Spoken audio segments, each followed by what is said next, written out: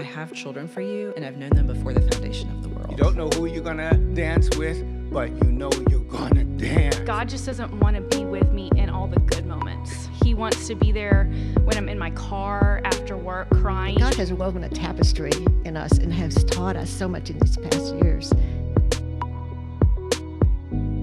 This is Westside Stories. Today on Westside Stories, Atlanta Westside Senior Pastor Walter Henegar and Director of Spiritual Formation Ann Henegar sit down with Nagib and Becca Hermes to discuss their daughter Mina and her fight with a rare condition called Spinal Muscular Atrophy, or SMA. Becca and Nagib have been members at Atlanta Westside since 2013. Nagib is also an elder. Both Becca and Nagib work full-time for Campus Crusade for Christ. And now on to the show.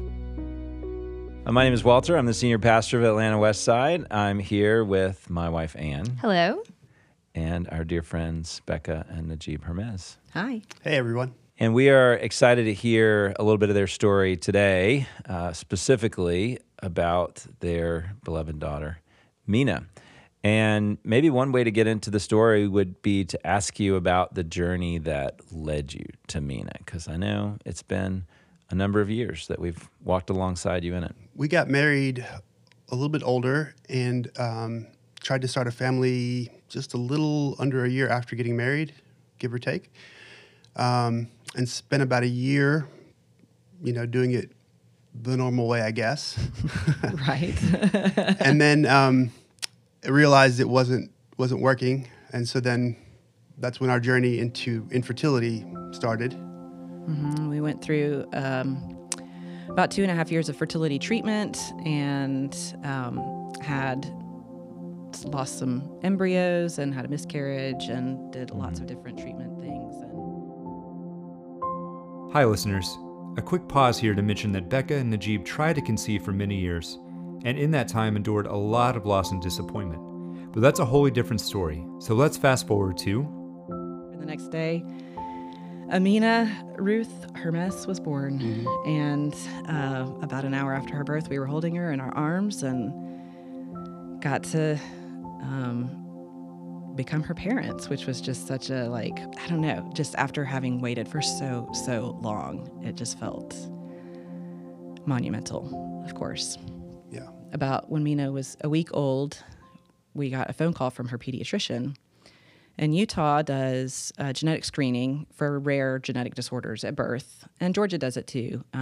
But Utah included on it a disorder called Spinal Muscular Atrophy. And we didn't have any idea that, we didn't think that Mina would test positive for anything. But the pediatrician called and he said, "I'm so sorry to tell you this, but your daughter tested positive for SMA." And he said, "I don't know a lot about it, but basically the muscles stop working." And he said, "I've already made an appointment for you with the specialist for tomorrow, and he's going to call you tonight, but I'm just so sorry to give you this news." And we hung up the phone and just both started bawling. I mean, it was like a punch to the gut of, here we've waited so long for this child, and... what? Yeah, I remember he called my phone for some reason, and Becca answered it because I was holding the baby. And I could just tell from her countenance and the look on her face that it wasn't good news. And I just felt, my heart just crumbling. And she told me the news, and I just held Mina and just sobbed. Because, it was just, we'd waited for so long, and now we're gonna watch her fade away before she even, lives. We Googled it, and it was basically the child won't make it to age 2. And thankfully, the specialist called us within 20 minutes. And one of the first things he said was, "Don't Google this." We were like, too late. He said, "I want you to go to one website. It's called curesma.org. There is hope." And so we went in the next day and found out about There are 2 treatments, but the one that we decided to go with is a gene replacement therapy. So the next day we went to the University of Utah, and I am now a huge University of Utah fan because of this. But we pulled up, and the children's hospital there is just fantastic, and we met the sweetest kind. He's like a hero now, but Dr. Butterfield was his name, and he just had the sweetest, most gentle kind of personality, and he walked us through everything and told us about the disease and explained everything. And he told us about these 2 drug options. One involved a spinal tap every 2 to 4 months for the rest of her life, but it was effective. And the other was a one-time gene replacement therapy that was delivered via a modified virus. And so we were going to basically give her a virus that would deliver a gene. And the drug therapy cost a couple $100,000 per treatment. And the gene replacement cost $2.1 million for 1 dose.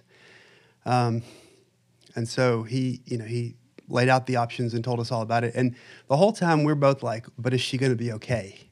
Like, are we going to have to go buy a ranch house with ramps? Are we going to need to, like, what is her life going to look like? And so he finally told us about one of his patients who he just had her 2-year visit, and she came in and he said, did the happy dance. And so I said, but doctor, is she going to be okay? And he goes, well, I would say that her climbing up on my table and doing the happy dance is okay. And that was, him doing the happy dance was like where I finally felt like, okay, Yeah. So we ended up exploring some options of where we could do it, because only a few places in the U.S. actually give this treatment. Utah is one of them, but we would have to stay out there for 3 months. Another option would have been Birmingham. And so we ended up coming back to Atlanta, going to Birmingham, checking in with them, and they said, she's a great candidate, we can do it, but it's going to be a couple of weeks before, it goes through insurance, and we have to get paid by insurance, then we have to order the drug. And in Utah, they were willing to just buy and bill, basically, order the drug and wait for insurance to pay them, but go ahead and give Mina the dose. A couple of details that we learned along the way. First of all, Utah was one of only 6 states that screened for this disease at birth. Secondly, Dr. Butterfield was one of the top researchers of SMA in the world. And thirdly, Utah does the buy and bill. And so we finished our appointment in Birmingham, and Nagib, I was like pretty paralyzed, honestly. This was so overwhelming. And Nagib was like in go mode. And he was like, no, we're going to go back to Utah. We cannot wait 2 more weeks. Every day counts. She's losing neurons as we speak. So we're going to go get treated immediately in Utah. So we flew back out to Utah, and that Friday, she was given this life-saving, life-altering dose of genes. Mm-hmm. And when we went in Friday morning, the nurse who was sort of our coordinator said, something happened this morning, yesterday or last night and this morning. I'm not going to tell you what right now because I don't want to freak you out. Someday you'll know. But somebody really wants this baby to be born, to be okay. And we were like, okay, great. Well, we'll take that. I was like, there's like an army of people praying for this child. So, makes sense. He was like, I've just seen a lot of kids go through this process, and it's like hurdle after hurdle. And it's just amazing how smoothly this process has gone for y'all. He probably didn't say y'all. He's from Utah. But anyway, so she got the treatment. It's pretty anticlimactic. She's like on an IV drip for 45 minutes, and then it's done. Yeah. And we went and got dinner. She was she was really cool about it. She didn't fuss that much, and we just held her, and then it was over. And they say it's anticlimactic, and it kind of was, but at the same time, I think for me,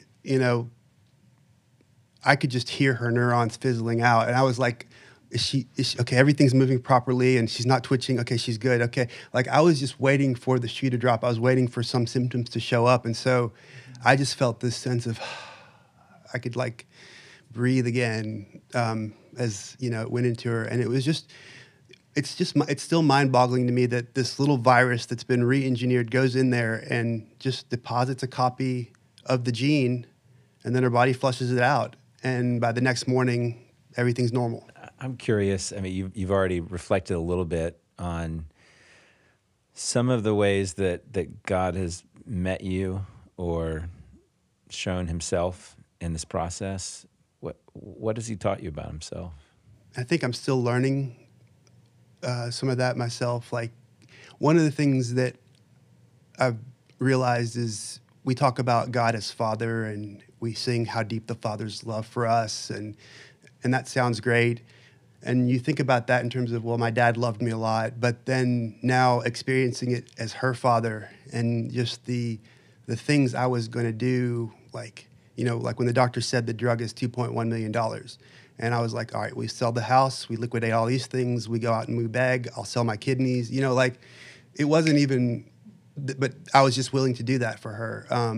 Or when she throws her food at me and is, throwing a tantrum, I still love her and adore her so much. And it's made me realize, like, when I'm throwing a tantrum and not being so nice to God, he still loves me and adores me.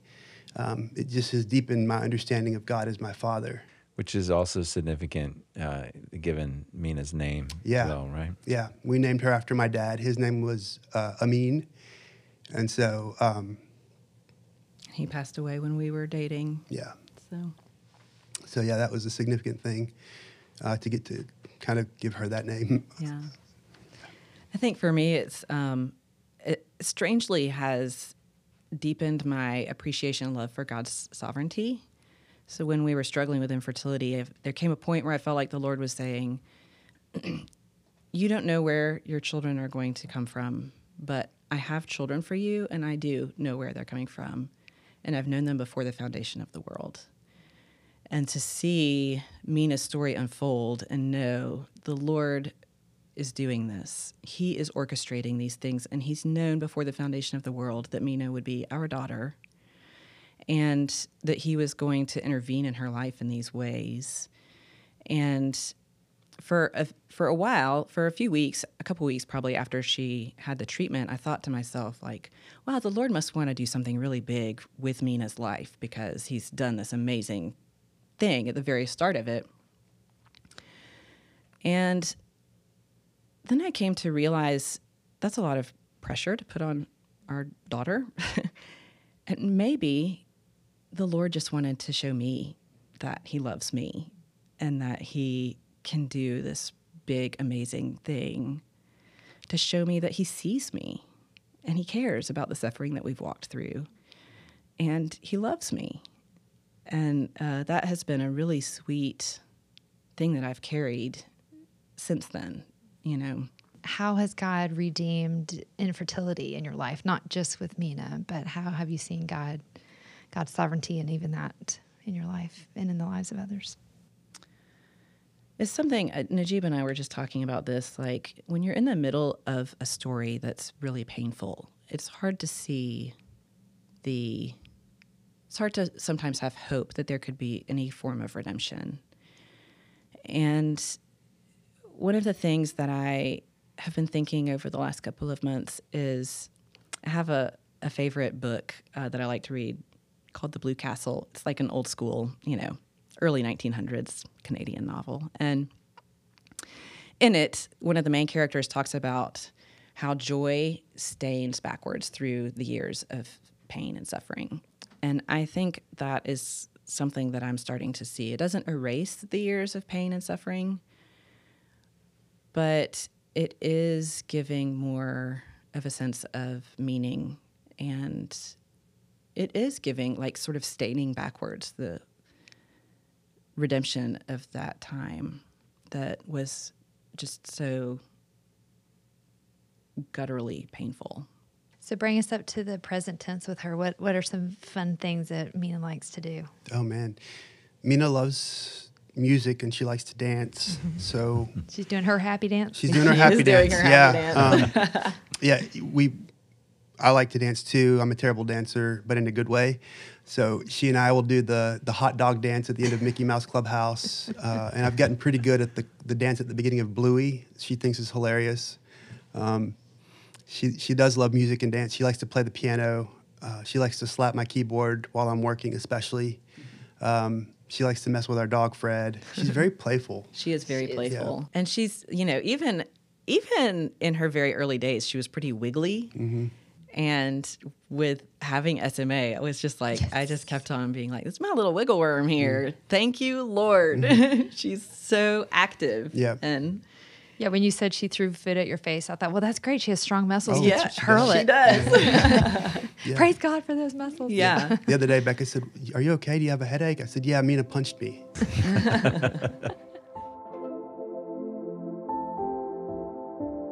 So when you were walking back to get Mina's dose, the nurse said something to you when she said she's going to tell it to you later.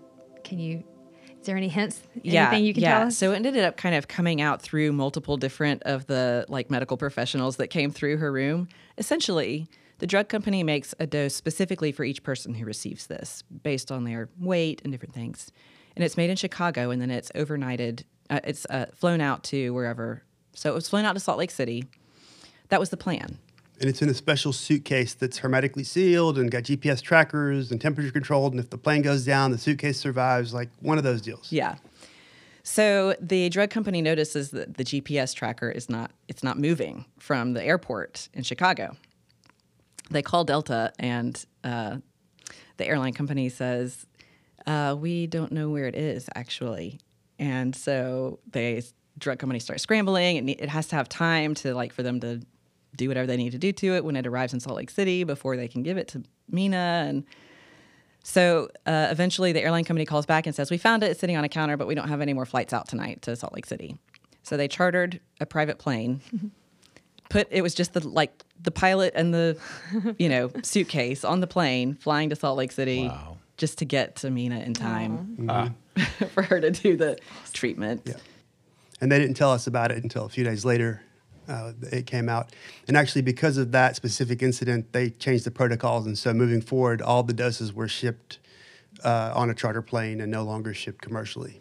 She's a front runner. Yeah, she is, exactly. In many, many ways. She also was one of the youngest people to receive the dose. She is like a major research interest because she's doing so well. She's doing so well, and she received it so young, and yeah. And she'll probably be happy to be that person, right? She seems to enjoy attention in a healthy way, and yeah, she's got that twinkle in her eye. Yeah, she does. Yeah. She's a little ham. Yeah. So we know that Nagib dances with her. Do you sing with her? And if so, what songs does she like? I do. She's funny. She'll sort of in her little toddler chirpy voice sing along with all kinds of things. But we have a particular song that we've been singing for probably almost since the beginning. Since she was born. Yeah. It's called Beautiful Girl. It goes, hey, beautiful girl, Mama loves you, I love you, most beautiful girl in the whole wide world.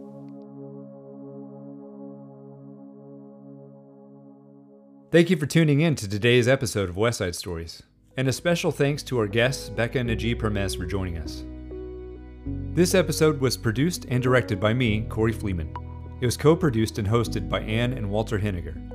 Our editor was Tim Lane. Original music was composed and performed also by Tim Lane. If you enjoyed today's episode, we hope you'll share it with friends and family. A positive review on your streaming service of choice would also be appreciated. Thanks again for listening, and we'll see you next time.